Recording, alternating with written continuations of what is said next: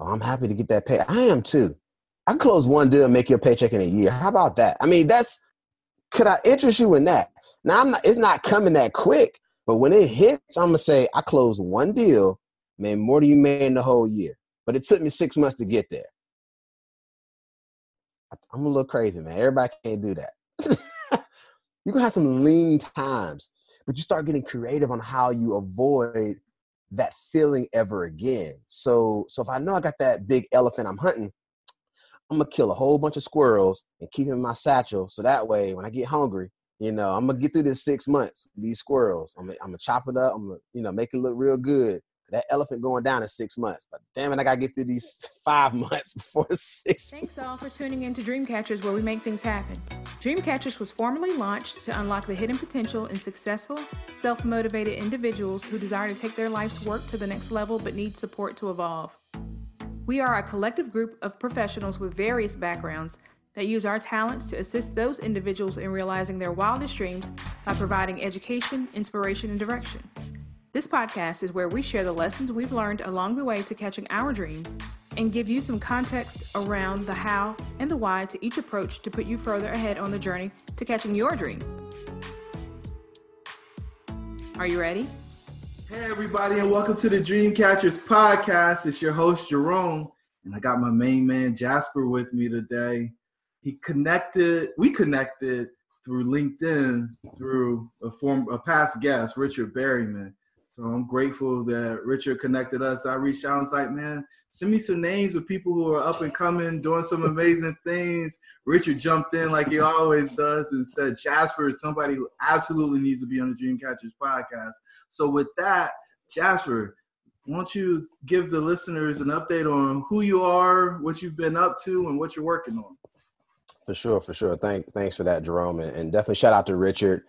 It was pretty quick too. Like, I think he read the post and was like, get them done. And here we are today. So it's lovely, man, how the network works. And I think part of the thing I've learned is since I've been away, so I'm from North Carolina, born and raised in Durham, an A&T graduate. And I left like right after I graduated. So moved to Philadelphia with Lincoln Financial Group. And I was there for about a year.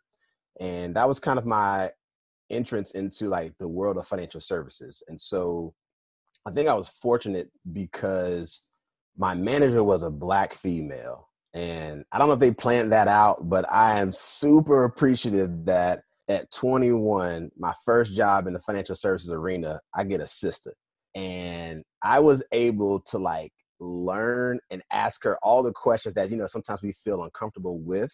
And she was brutally honest about how the game worked. And she kept saying the game. And I was like, okay, I got it. It's like life is a game, business is a game. And so she helped me to kind of navigate like the opportunities that exist within the financial services arena. Now, mind you, she was the only Black manager on that sales floor.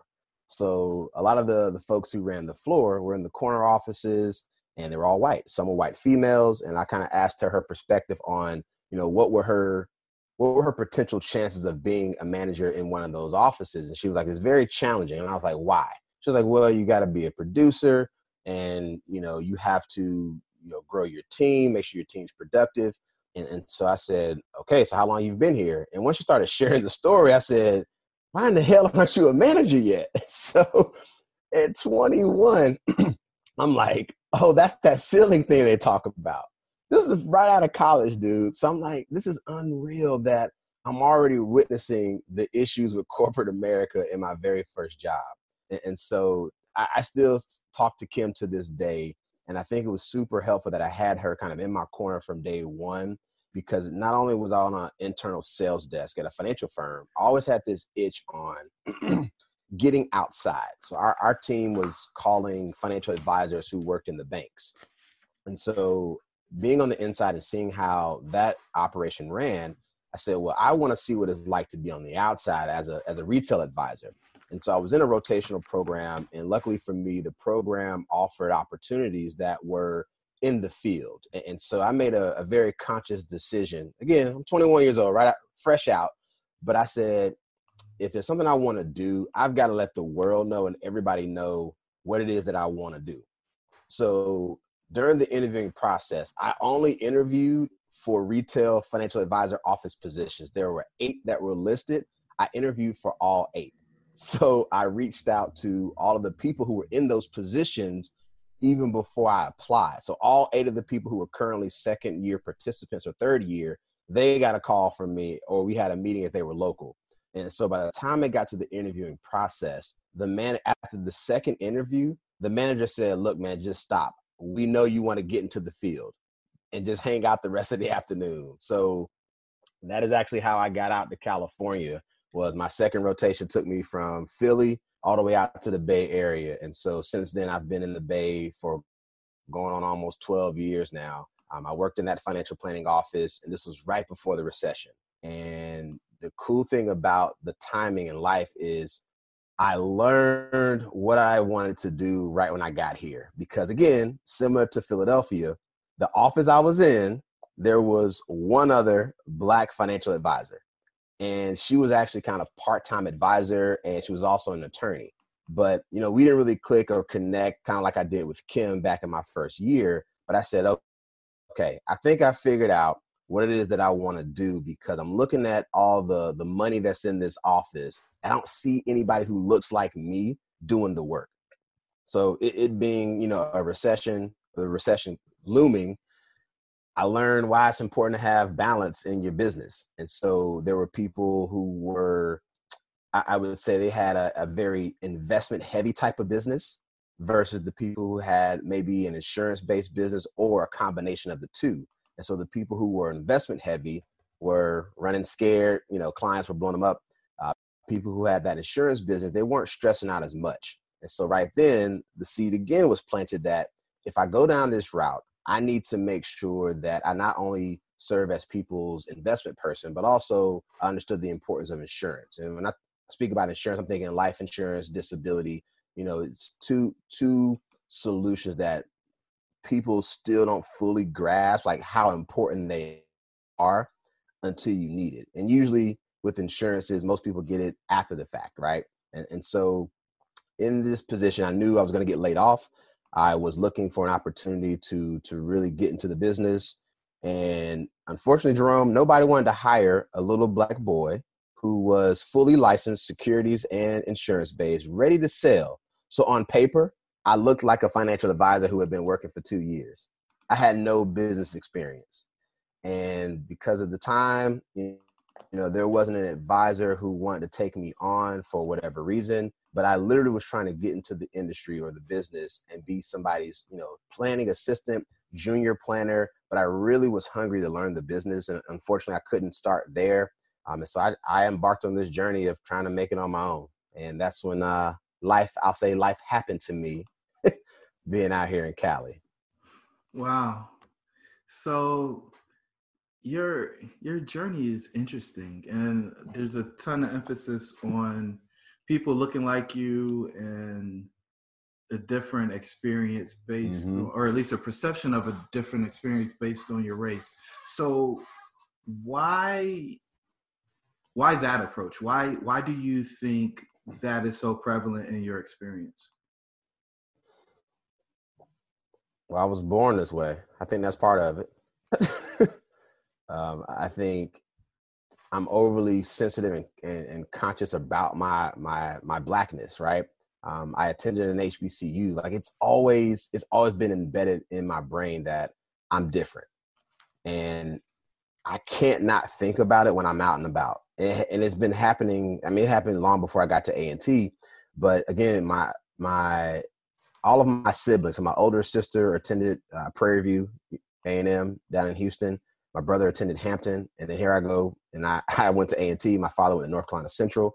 So there's this HBCU love in my household, and I think part of my maturation through A&T, but also being raised in a household where it's okay to understand your Blackness and understand the struggles that we have in this country, but don't shy away from trying to make a difference and being the person who's going to, do something that I would say necessarily we don't tend to do, right? We don't tend to be the wealthiest in this country. We don't tend to be the CEOs of these various organizations. So it's almost like it was a challenge for me. And I think part of this issue was I'm the youngest of three. So I've watched my older siblings and how they've operated and maneuvered in life. And so I've taken elements of what they've done. I said, okay, I have to apply this to my life to be the best version of the other two. And so I've always had this, I just think this is a challenge, man. I got to challenge myself because it's the only way that I'm going to feel like I made a difference. Because if I'm not challenged, it's like, why am I doing anything? So I find it interesting. So, you know, Mm-hmm. you were born this way, HBCU training for your parents. I think it's awesome. And your siblings. I think it's awesome that, you know, folks, you aren't first generation. Like I was first generation. My dad actually got his degree at night. And, you know, that was while he was finishing up his military career.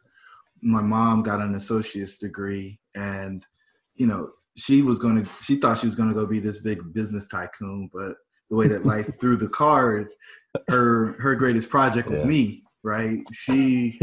My dad wanted her to stay at home with me and invest in me and make sure I had the attention and experience and love that would be necessary for me to go off and be a successful person. And, you know, she got to retire after 18 years, right? And I went to college, she was done, and, you know, she's lived this amazing life. Now she's drawing a pension, right? Which I can't actually say that happens, but, you know. I love now. So, you know, I didn't say my mom either. My mom actually went back to school in her late 40s because of that exact same reason.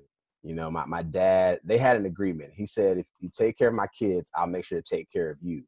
And so she did delay a lot of her things in life, but she's super happy now. And they're both retired. And I got to use that, what you just said about she retired after 18 years, because that's what my mom did too, man. And it does have, it affects us like nobody's business. Like I think about all that nurturing, you know, from her, but having the firm, strong hand of a Black male in my house.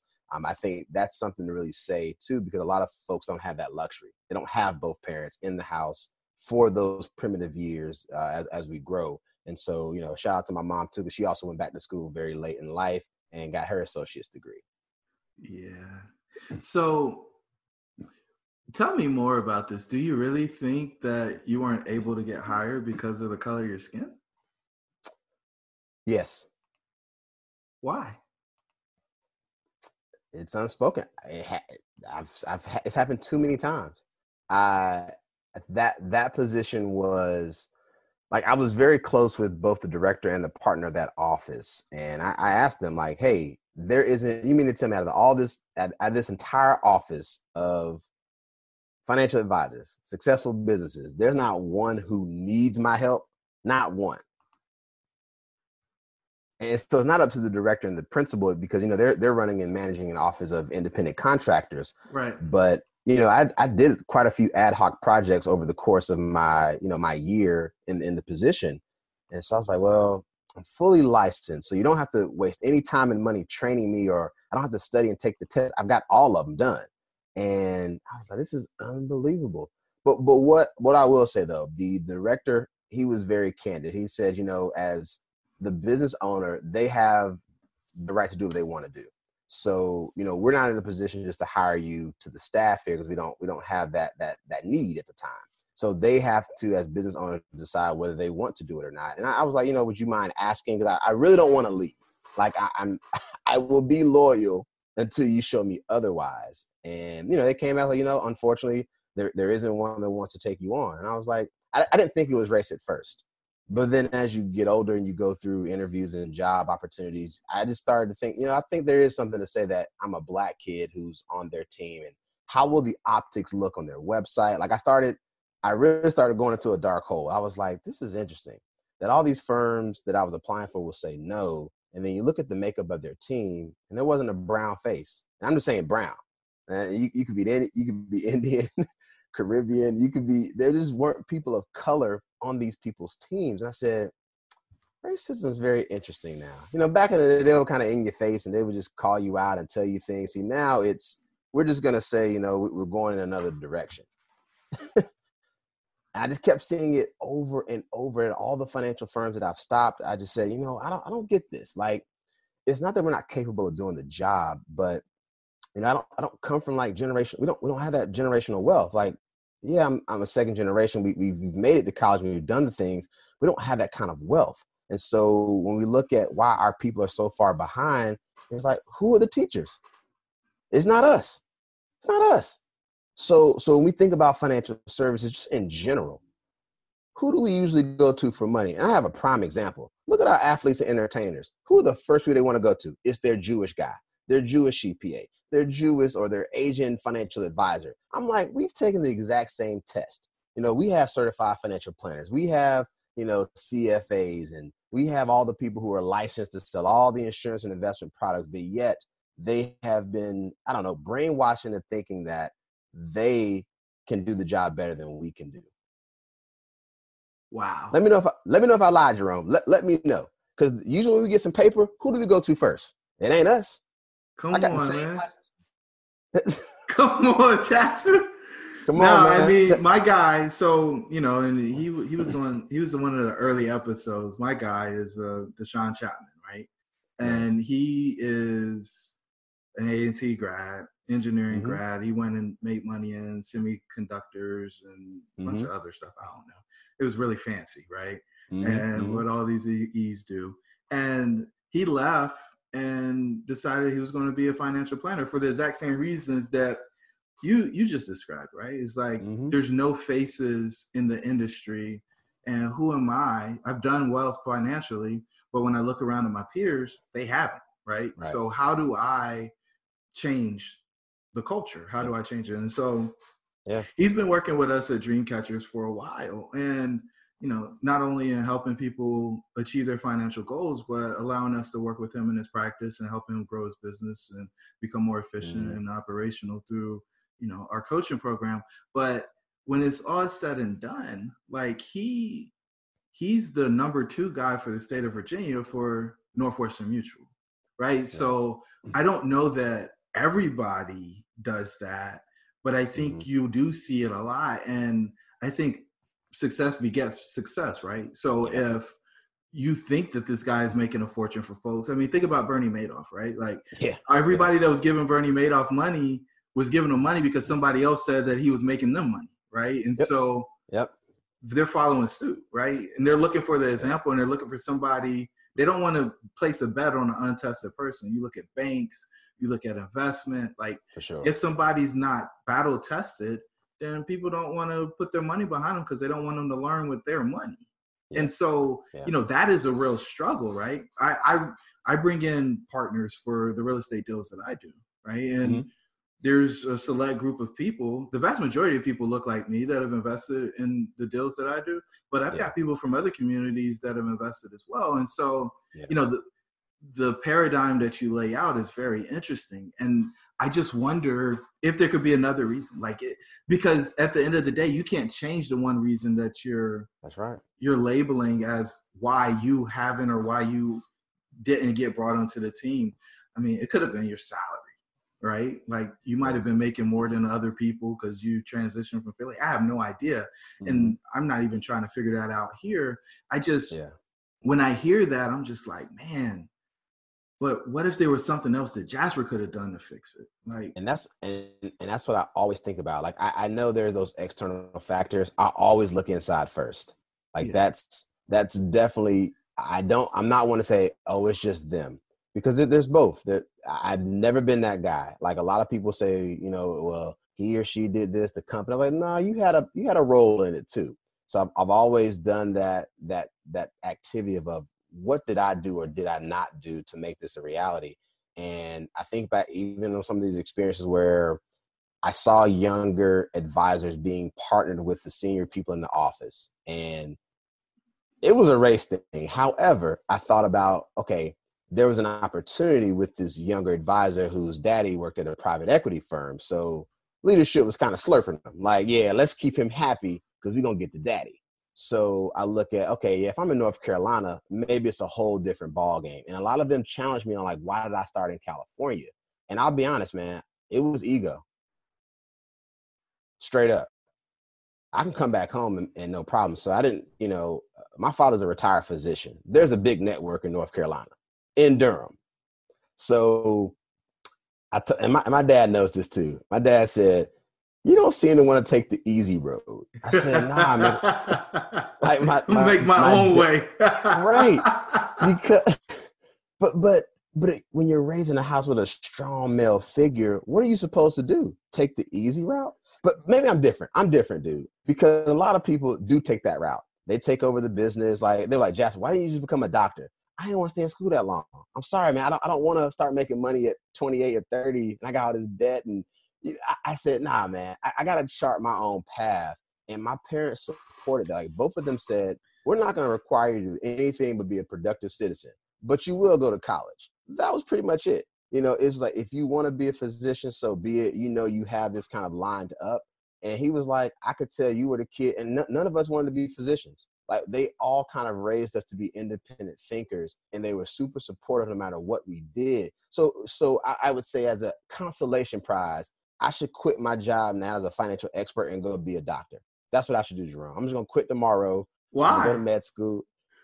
I'm just messing. I'm just kidding. Why would you? I mean, at the end of the day, I think it's brilliant and actually beautiful that you have the freedom to go explore and become, right? Like, there's a lot of people who don't have that choice. Where I grew up, we had really 3 options: go in the military, work at the tire plant, or sell drugs, right? When I look at my peers from high school, those were the 3 options, and none of them really excited me. And I feel like they all had their own way of killing you, right? Just straight out violence in the drug game, straight out violence in the military, because just about everybody that graduated in my class ended up in something tied to 9/11, Iraq, Afghanistan, just insane type stuff. And then you take it a step further in the tire plant, like all the carcinogens from burning the rubber and all. It's just like none of that stuff really made sense. So I didn't even know what an engineer was when I was in 11th grade, right? So to think that I was going to go to engineering school, get an engineering degree, and then go do this other stuff, I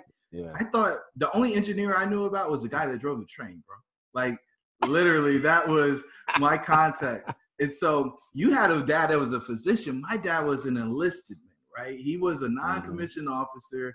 His claim to fame is jumping out of airplanes for 20 years.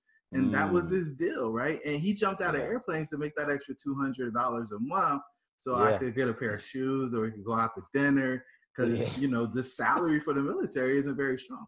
I didn't have a physician. I didn't have a dentist. I didn't have attorneys coming to my house, right? That just wasn't my network. And so I appreciate you being a pioneer, right? And going out and charting your own path and going into environments where you don't see people who look like you and making a difference in the world. And I encourage you to continue to beat that drum of, hey guys, I got the same certifications and I'm probably more capable than the folks that I'm competing with to help you secure your financial future. You should come talk to me instead of thinking that I can't help you just because I don't look like all the other apples in the cart, right? I'm a special apple. And maybe even I'm an orange, right? I'm not even an apple because I'm just so different.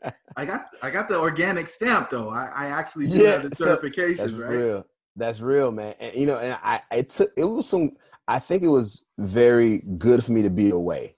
And I think it forced me to grow. It forced me, a lot of guys don't want to be vulnerable. You need to be vulnerable in business. It's okay to tell somebody you need some help because as soon as you start asking for help, help comes in droves. If you are a stand-up person and you're doing what you're supposed to do, it's just a matter of time before it starts to click. And so I look back on all my experiences. I said, man, it just wasn't working. But I was like, all right, I wasn't working smart enough. I wasn't, effectively managing my time.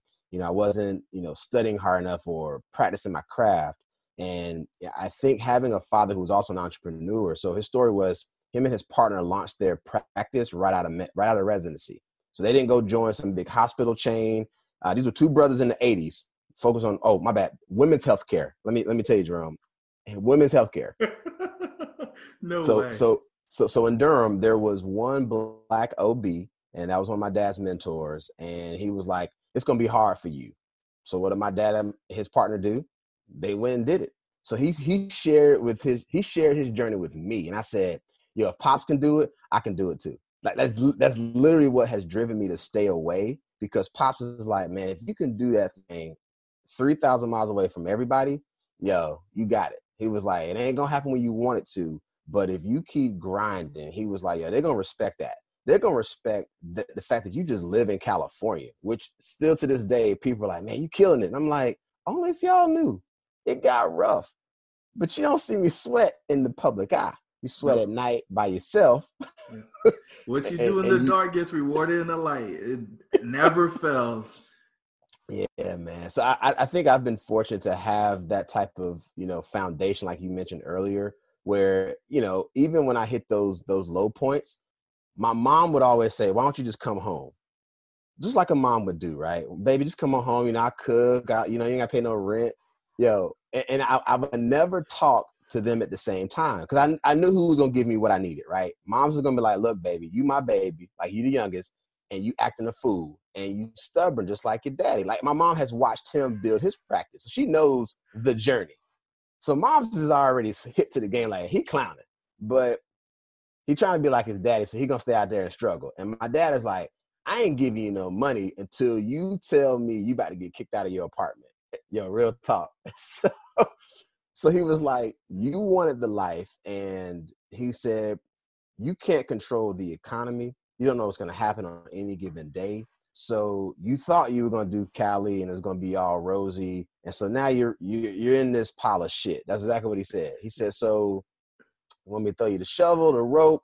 But if I do that, you're not going to appreciate it. And you're going to feel some kind of way that your daddy had to come bail you out. And he said, I got to bail out a grown-ass man? I said, Lord help me. Dude, I'm 23. He was like, figure it out. And when you figure it out, I'll be here to support you. And he hangs up the phone. I said, all right.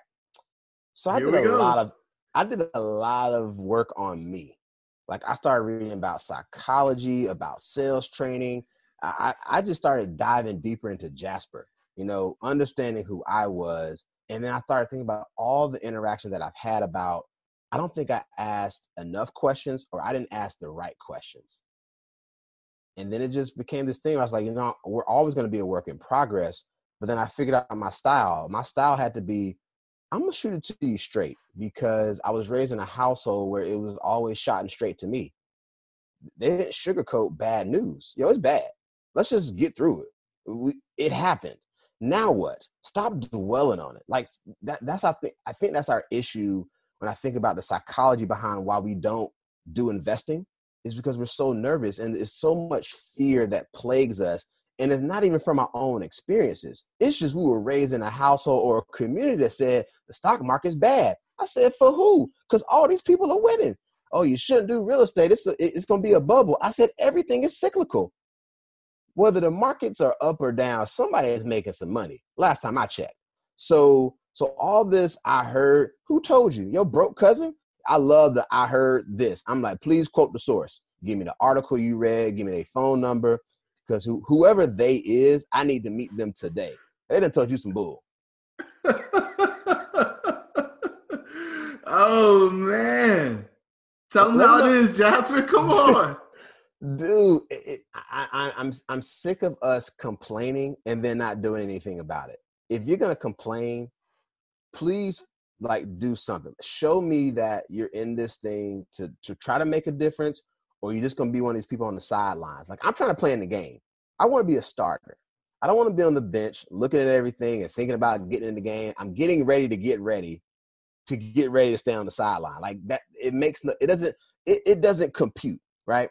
So I gotten fired from a job, right? And I had time to think. When you have time to think, this is where the Build Wealth movement was actually created. I was at my friend's house, and I'm doing all this reflection on my whole career up to this point. I said, man, how did this happen to me? And I said, what would I do differently if I decided to stay in the game? And I thought about quitting multiple times. And this is what's really important, that I think any profession, you need a mentor. And you need a lot of them, whether they're formal or informal. Like you need these people to stay in your ear just so that way you don't do nothing stupid. And I thought about it. Hey guys, back in 2016, me and the team decided to formalize Dreamcatchers as an organization that can help people achieve their wildest dreams. If this is you Please visit our website at dreamshouldbereal.com in order to find out the details of our services and how we can help you become a dream catcher. Talk to you soon. Stupid. And I thought about quitting so many times, and they all challenged me. They all said, quit and go do what?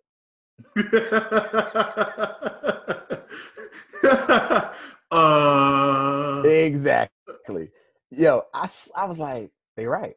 They were like, you just got to figure out how to do it, but maybe it's not this path that you've already charted out in your brain. He says, yeah, sometimes you got to go zigzag, left, right, take a step back, fall down, roll.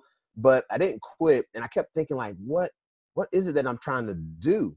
And actually, it came to me where I said, I was like, I needed a hashtag. And this is when they were first coming out and Twitter was hot. I was like, I need something that just kind of speaks to what I'm trying to do. And that's when the hashtag Build Wealth became a thing. I literally searched all the social platforms at the time, which there weren't that many.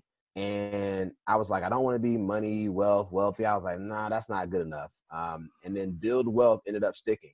There were maybe, I don't know, maybe less than 100 posts over the course of a week with that hashtag. So I just started reading financial articles, and I would post the article link with hashtag Build Wealth. That's how it started. And I said, okay, what else? This is good. You got a hashtag. Now we're starting. All right, we're starting.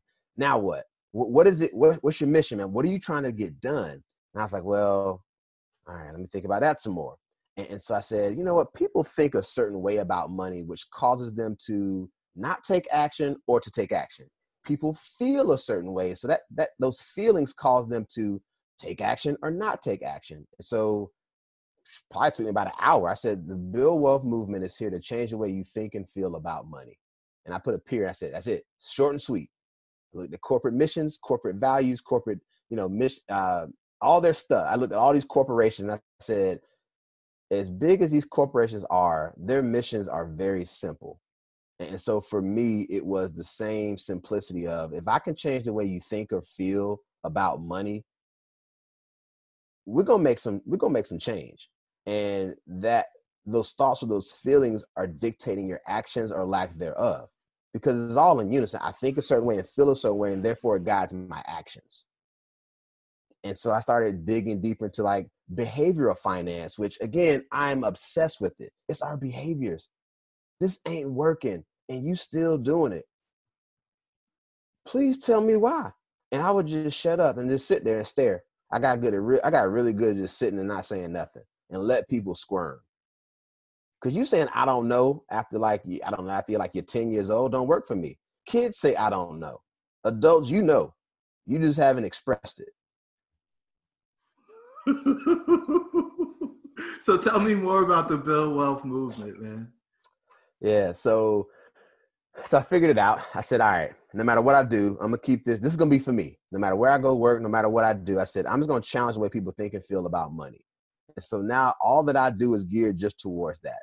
You think a certain way about a product, I'm going to prove you otherwise. You feel a certain way about a service or a solution, I'm going to give you some more info to think about to help you maybe alter the way you're thinking about, all these different things. And so I do a lot of community work, and I love doing financial planning workshops. And, it just became this obsession of, I'm just going to talk to a whole lot of people.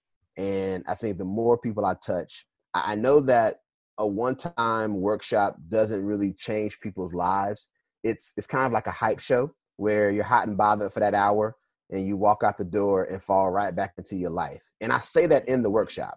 And I've done a lot of testing over the years where I'll do a workshop, and I still do this to this day.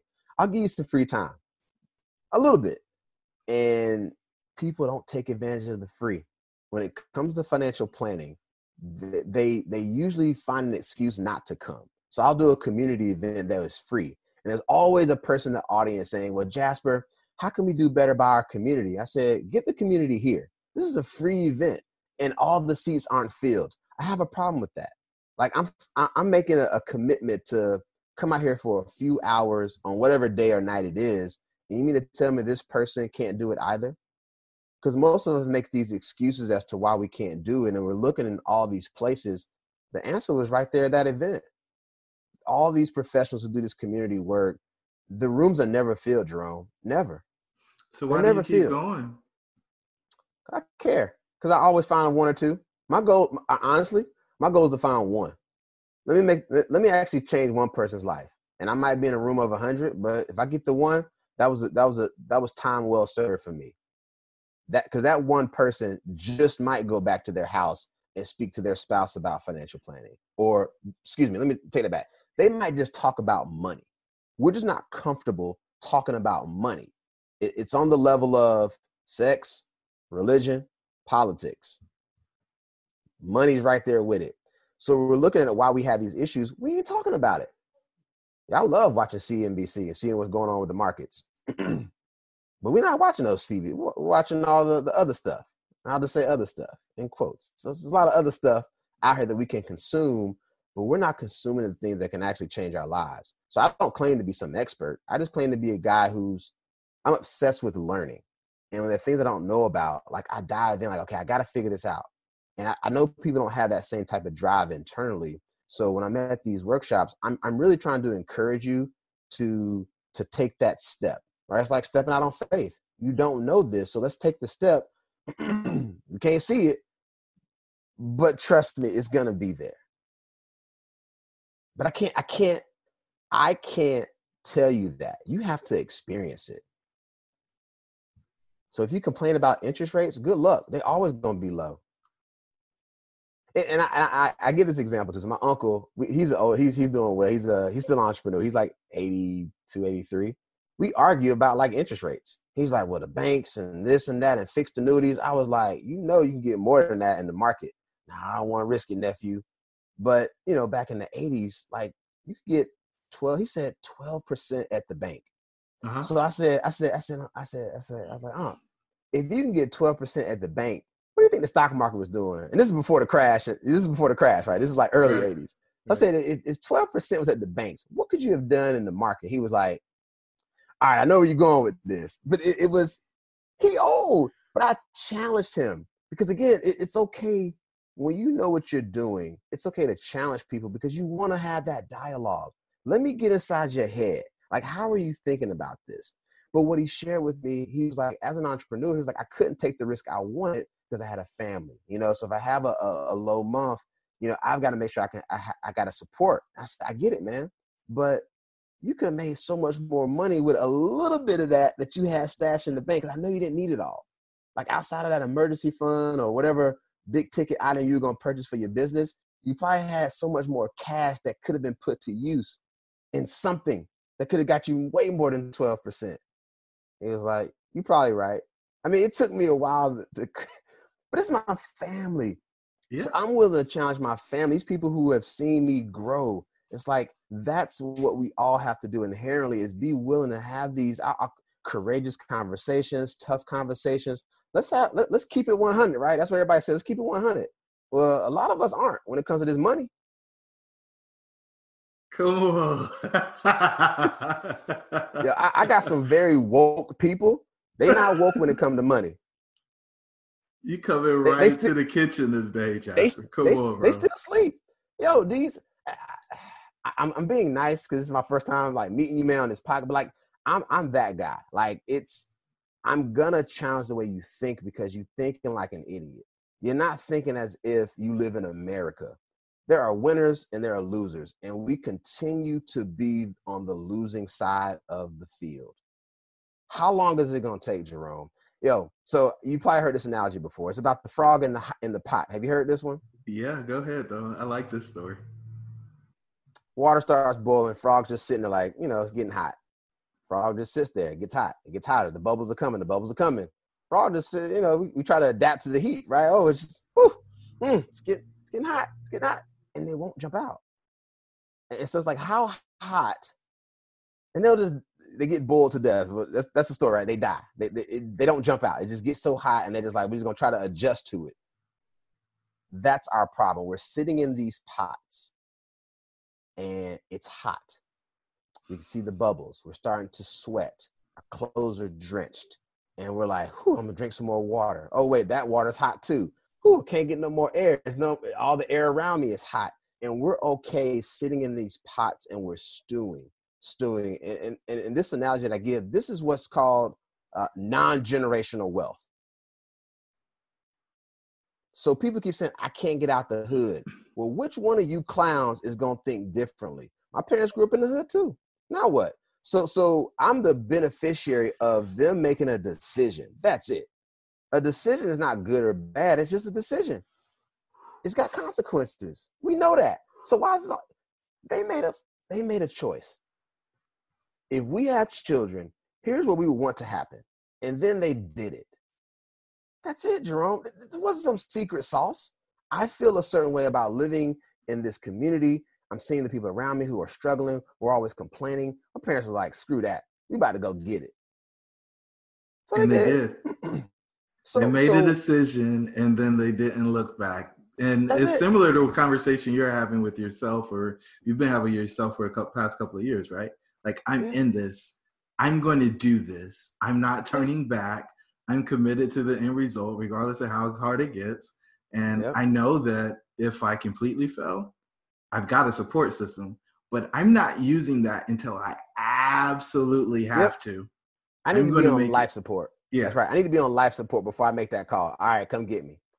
But that was a part of my growth. You asked the question about why I give back so much. My dad did it throughout his whole career. He was like, there are people who can't afford me in terms of healthcare. They don't have the insurance. And so he spent a lot of time going back to his neighborhood and going to the health clinic. And he was like, I would go all the time because they can't get this quality of care. So it's my duty to go lend that hand backwards, right? What they call it, lift as you climb. Mm-hmm. I mean, he's the epitome of it. My brother does the same thing. I do it. And so it was all those small things that I didn't even realize until I became the entrepreneur. And it was like, Pops was onto something. I firmly believe you can do good, like very good, and do well.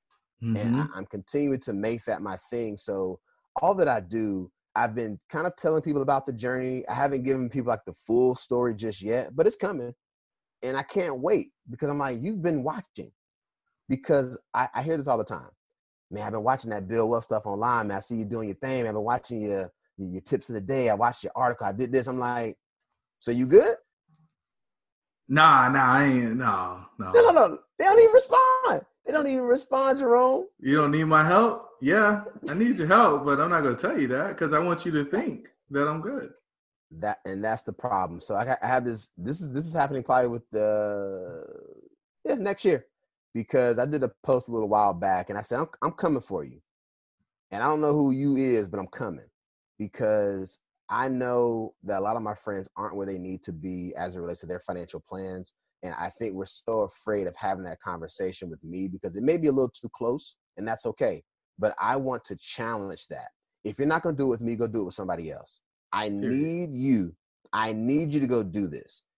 So part of what I thought about too is, you got to have a money team. And I'm just one part of this team. And all of my money team, personally, they're all Black. CPAs, my doctors, my attorneys, anybody who like does anything around the financial services arena that I do business with is Black. And I made it a point to try to find him or her, no matter where they are. Because technology allows us to be anywhere, And so we make these excuses about, well, I can't find anybody. You're not trying. You're not trying. I don't know any.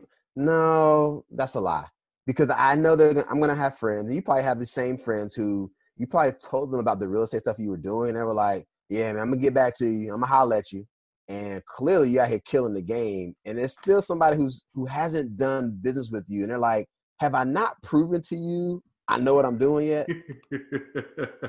Jerome, you got a friend right now. They're probably in your text thread right now. You're like, they haven't gone in on a deal with me yet. And I have been telling them all the deals that I'm closing. They're watching my videos. They're liking my posts.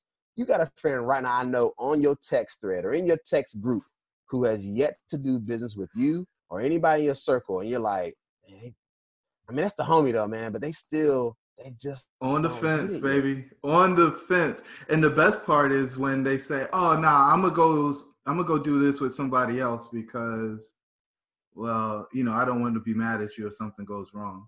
Okay. Like, I think we should do business with our friends, right? I think we should do business with people we know.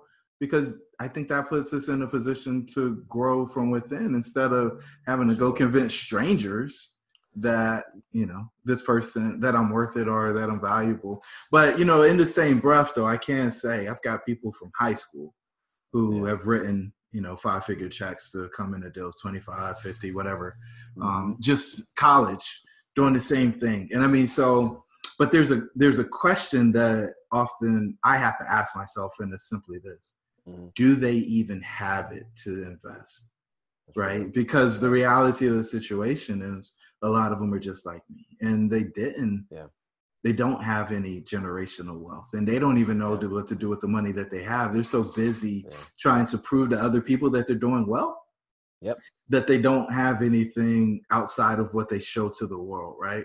It's always interesting when you see people with the money phone, right? And that's every penny that they have, right? And they're proud of having $10,000 in their pocket, but their bank account has 100 in it, if they even have a bank account, right? And so, we're having this conversation where, you can see what I got, you can see how I'm doing it, and the reality is, like, that's not true wealth, right? Show me your balance sheet. You don't own anything, right? Exactly. You rent an apartment, you still leasing or paying on your car, like. And so I made a deliberate shift, right? And I was like, okay, I'm gonna stop, because I had cars and stuff. I was like, I'm gonna stop doing this because I'm not setting the right example for the folks who are around me, and they think they need to have these things too, but they don't realize I got this stacked up, and I'm maxing out my 401k when I was in corporate America, this, that, and the third. Like, they didn't see all the other stuff. They just saw when I pulled up, or what jewelry I had on, and so I didn't actually take the vow of a monk, but like, I stopped wearing jewelry. I got rid of cars, got rid of rims, like all of that stuff. And it's just like, okay, it's all about building wealth. It's all about investing. It's all about creating stuff for that next generation, right? So that their floor is my ceiling, and they're not starting in the same place I'm starting in. I just had lunch with a guy who's 80, right? Yep. He said, I've got to figure out how to make another $10,000 a year because all of my retirement savings is gone, and I don't make enough through Social Security in order to. And he said, all that I have is a paid for house. And I was like, well, the equity sitting in your house doesn't do you any good, right? Yep. And so we enjoy life now. We don't do the deferred gratification. We want everything to be microwave. There is no crock pot cooking. I know Thanksgiving's close, right? People, they want to fry the turkey now instead of putting it in an oven, because the oven takes 12 hours and you can fry it in an hour or whatever it takes. Like, people just want it now. They don't want to put any work in. They don't want to see the process. In fact, they just want to emulate the result. And that is the quickest way to lose, right? Quickest way to lose. And so, man, I appreciate what you started. I appreciate the movement, and I appreciate the message, because the reality of the situation is there's not a whole lot of people having a straight talk, right? It's all about patting people on the back, making them feel good for a bunch of nonsense that is going down in value, and they're not creating any passive income. In fact, they're not getting free. They're getting themselves deeper into slavery. And that's what the game is. Stop. No, Don't I say can't, that word. but I can't. I've said it, and somebody, it's the truth. It's the truth. I can't stop. The reality of the situation is, if you're not free, you're a slave. There is no middle ground. You're free or you're a slave. And what are you going to do to buy your freedom papers? Yeah, that's real. You're going to sacrifice now? You're going to put it away so that you can go be free, or you're just going to enjoy being a slave forever? And I mean, there's nothing wrong with that if you want to enjoy that life. But there's people out here who are free, and they are winning, and they're changing the world.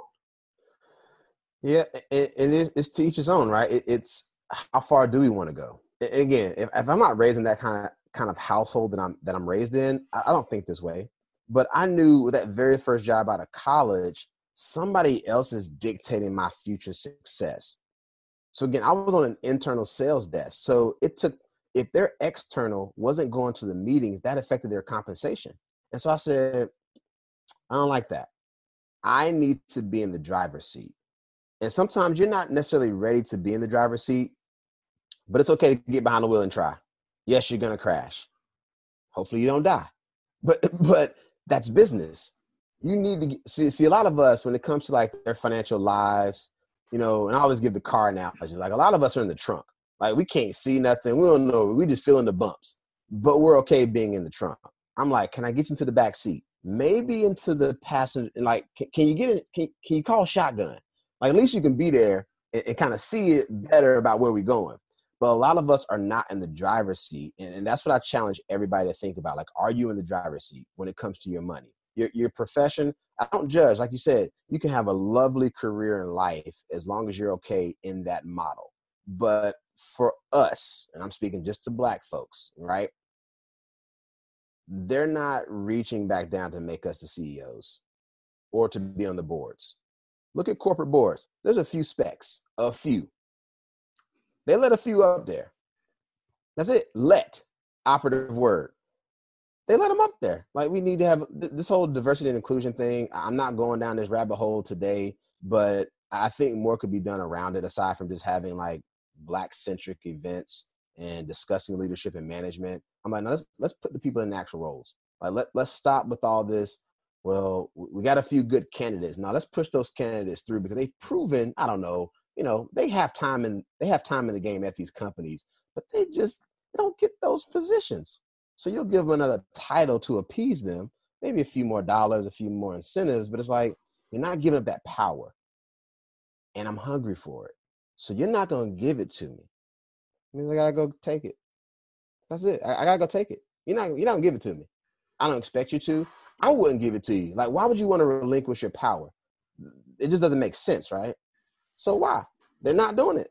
I'm going to give y'all a little bit to keep y'all happy to shut your mouth, but I'm going to keep you in the dark about what we're really doing behind these doors. So they're not going to let us do a lot of things, Jerome. So I said, I got to go take life by the horns, by the driver, by the wheel. I got to go drive the car. I don't know what I'm doing some days, but as I've gotten older and more experienced in this business, my car's driving straight now.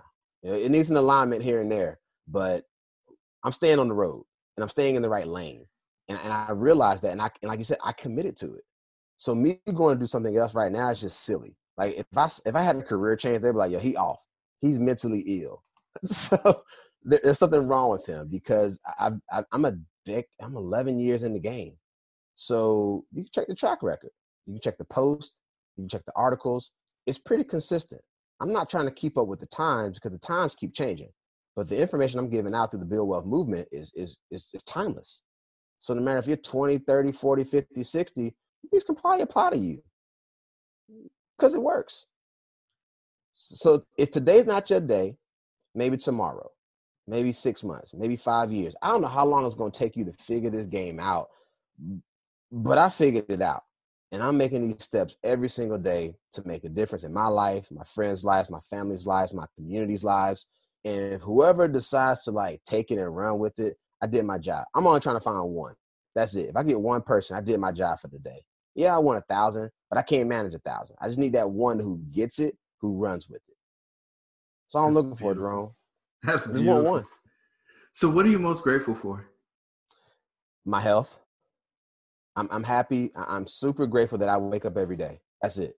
There's nothing else. The fact that I woke up this morning and all of my bodily functions work, I count that simple blessing every single day. So when people say, how are you doing? I say, I woke up. I'm alive. That's how. So no matter how awful the day could be, awful, I woke up. We got a chance to fight.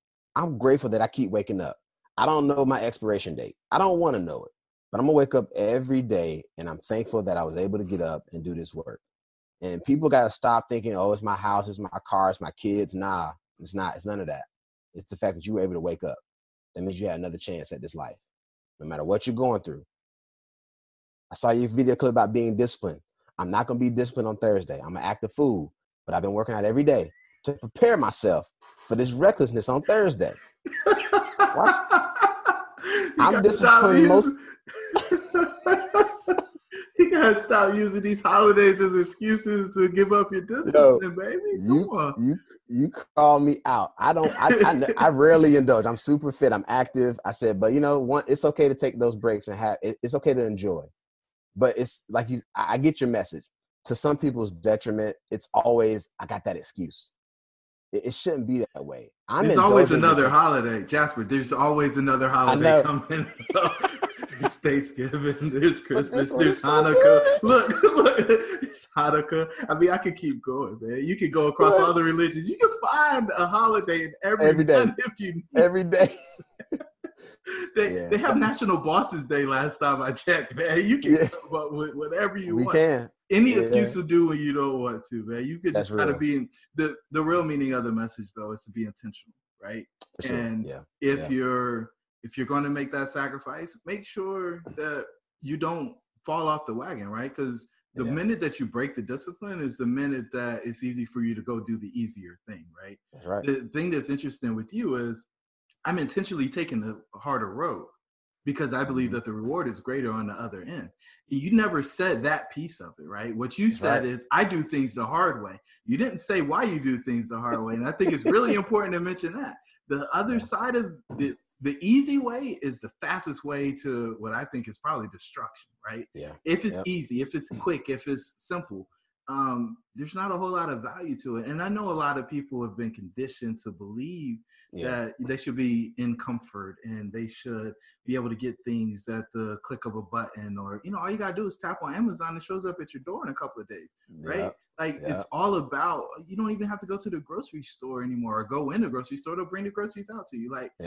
It's all about convenience and comfort. And I buck against that system because I know at the end of the day, you're paying a premium for that. And I'm not even sure that the premium that you pay for it is actually worth it, right? Yeah. And so, there's a ton of different philosophies on how you get what you want out of life. I appreciate your approach. And I know I've already said that, but it's just, it's refreshing to hear somebody go to the links and understand, like, you do the work, you don't get rewarded for it, you keep doing the work, everybody looks at you like you're crazy. Like, there's a story in the Bible about a guy that did that. I think he built a whole ark, right? And then it rained when, I believe so. when nobody was expecting it to rain. And what are you doing? Why are you doing this? What is weirdo? What do you mean? And then it rains. And then y'all looking, that rain day is gonna happen. Why do I need to be financially fit if I can pay my car note for these new Jordans and whatever, the jewelry and whatever else? Because you might get laid off, right? Or there may come up something in your world that you didn't expect, and you can't afford that $500 expense, right? And so now that you're $500 behind and something else happens, you just never catch up. So, at the end of the day, you're building that muscle, man. I'm excited for you. I'm excited for Build Wealth. And so my last question is, what's the one thing you want people to take away from this talk? One thing.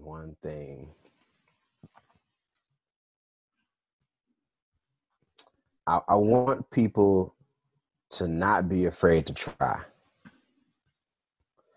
And I'm not just talking about money, right? I mean, yes, I want you to be willing to take some chances and risks with your finances, but we're so unwilling to try.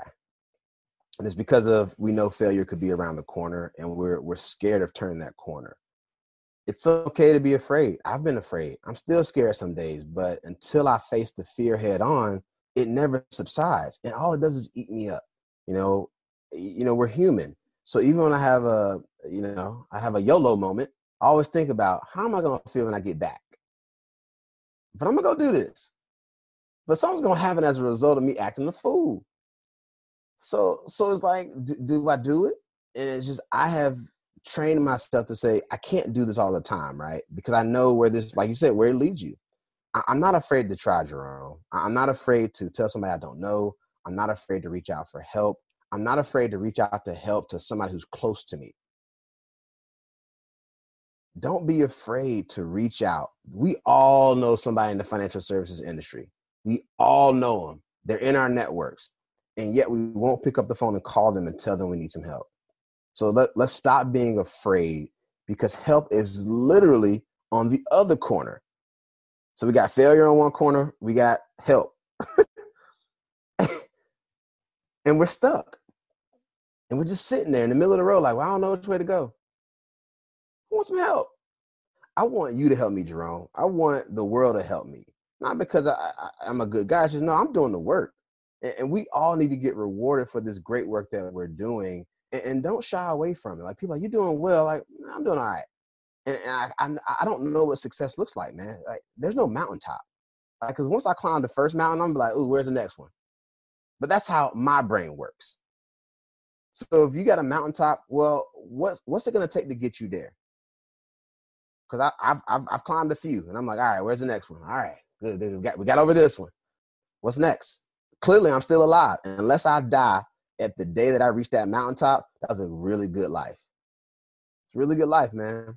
But if I reach a mountaintop and I hit these goals and achieve all this greatness or whatever it looks like in your life, or success, whatever success looks like to you, what happens when you reach it? Do you just die? No. Throw a party? You got to have the new one. You got to celebrate. Don't get me wrong. You got to celebrate. Exactly. Yes, you do. And then as soon as that celebration's over. Hunt. Yeah. And that new hunt, it starts at the party. You're like, ooh, we're turning up. We had a good time. It's like, ooh, I just thought of something else I'm going to do. And then the very next day, you right back at it. I know you do it, Jerome, because I do it too. Got to. It's the only way. Yeah, and it's interesting you bring in the mountaintop, because we're getting ready to do our next powwow. And this episode is actually going to come out the weekend right afterwards. But, nice. Just the thought of the people coming down from their different mountaintops in their respective industries, because it's lonely at the top of the mountain by yourself. Right? Yep. You come down and then you go back up the mountain with a group of alphas, peak performers, and have these conversations that, very similar to this among, many other things, because we look across the whole gamut. We talk about self-image, we talk about career, we talk about prosperity, we talk about health, we talk about significance. At the end of the day, everybody has something that they need to work on. It doesn't matter how perfect your life looks on the outside. You've got something that isn't the way that you want it to be.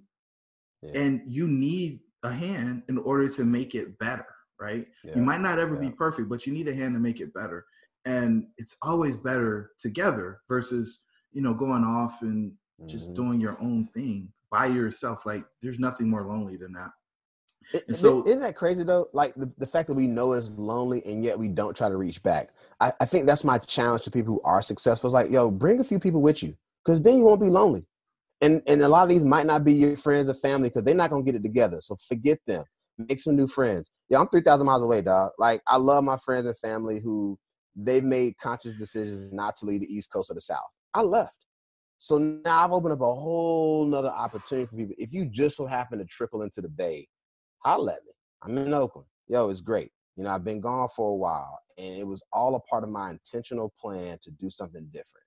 I couldn't live this, I'm afraid, so I'm going to stay and be comfortable. Nah, I need to be uncomfortable for a little while, enjoy the few comforts of this hard work, but I'm a little off, man. I'm a little crazy, and I know it, and I embrace it. So when people say you crazy, I say, yep, I sure am. Now what? Look what crazy is getting me. How about you? So your sane thinking is causing you to be unhappy. How about that? You make 250 racks a year and you miserable? You got all your stock options, you're miserable? So it ain't the money. Now what? Oh, I'm sorry, you're not fulfilled because somebody gives you your marching orders every day. You don't create anything. I create. And when it don't work, I'm like, well, it didn't work, but I create again. Oh, it worked. Who created it? Me. It wasn't somebody handing me the orders because I'm at the top. That was my sinister laugh. We all got, dude. I got so many friends in tech, man. They making great money, and they miserable.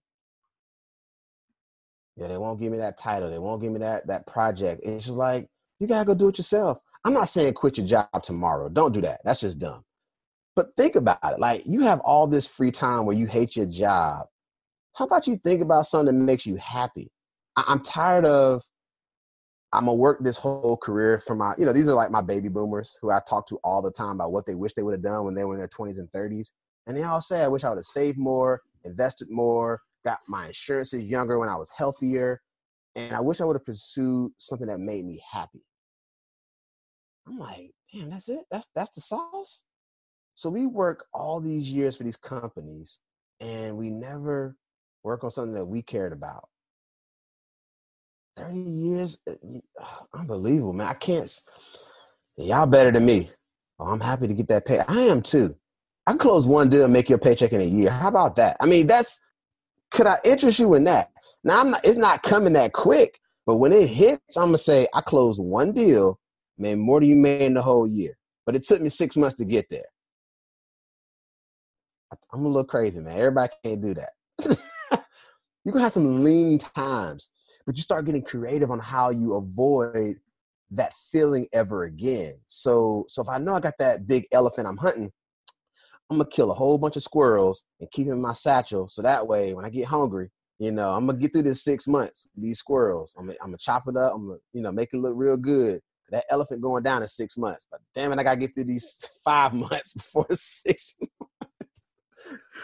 I'm through with you, man. Yo, I got to go. We done, yo.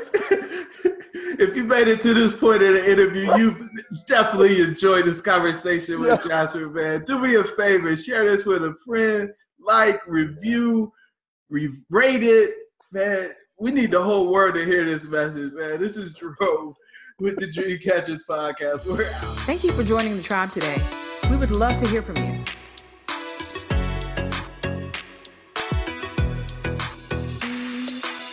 Please don't forget to rate, like, and share. Perhaps someone you know could benefit from what we've discussed. Until the next time, remember that your dreams should be real.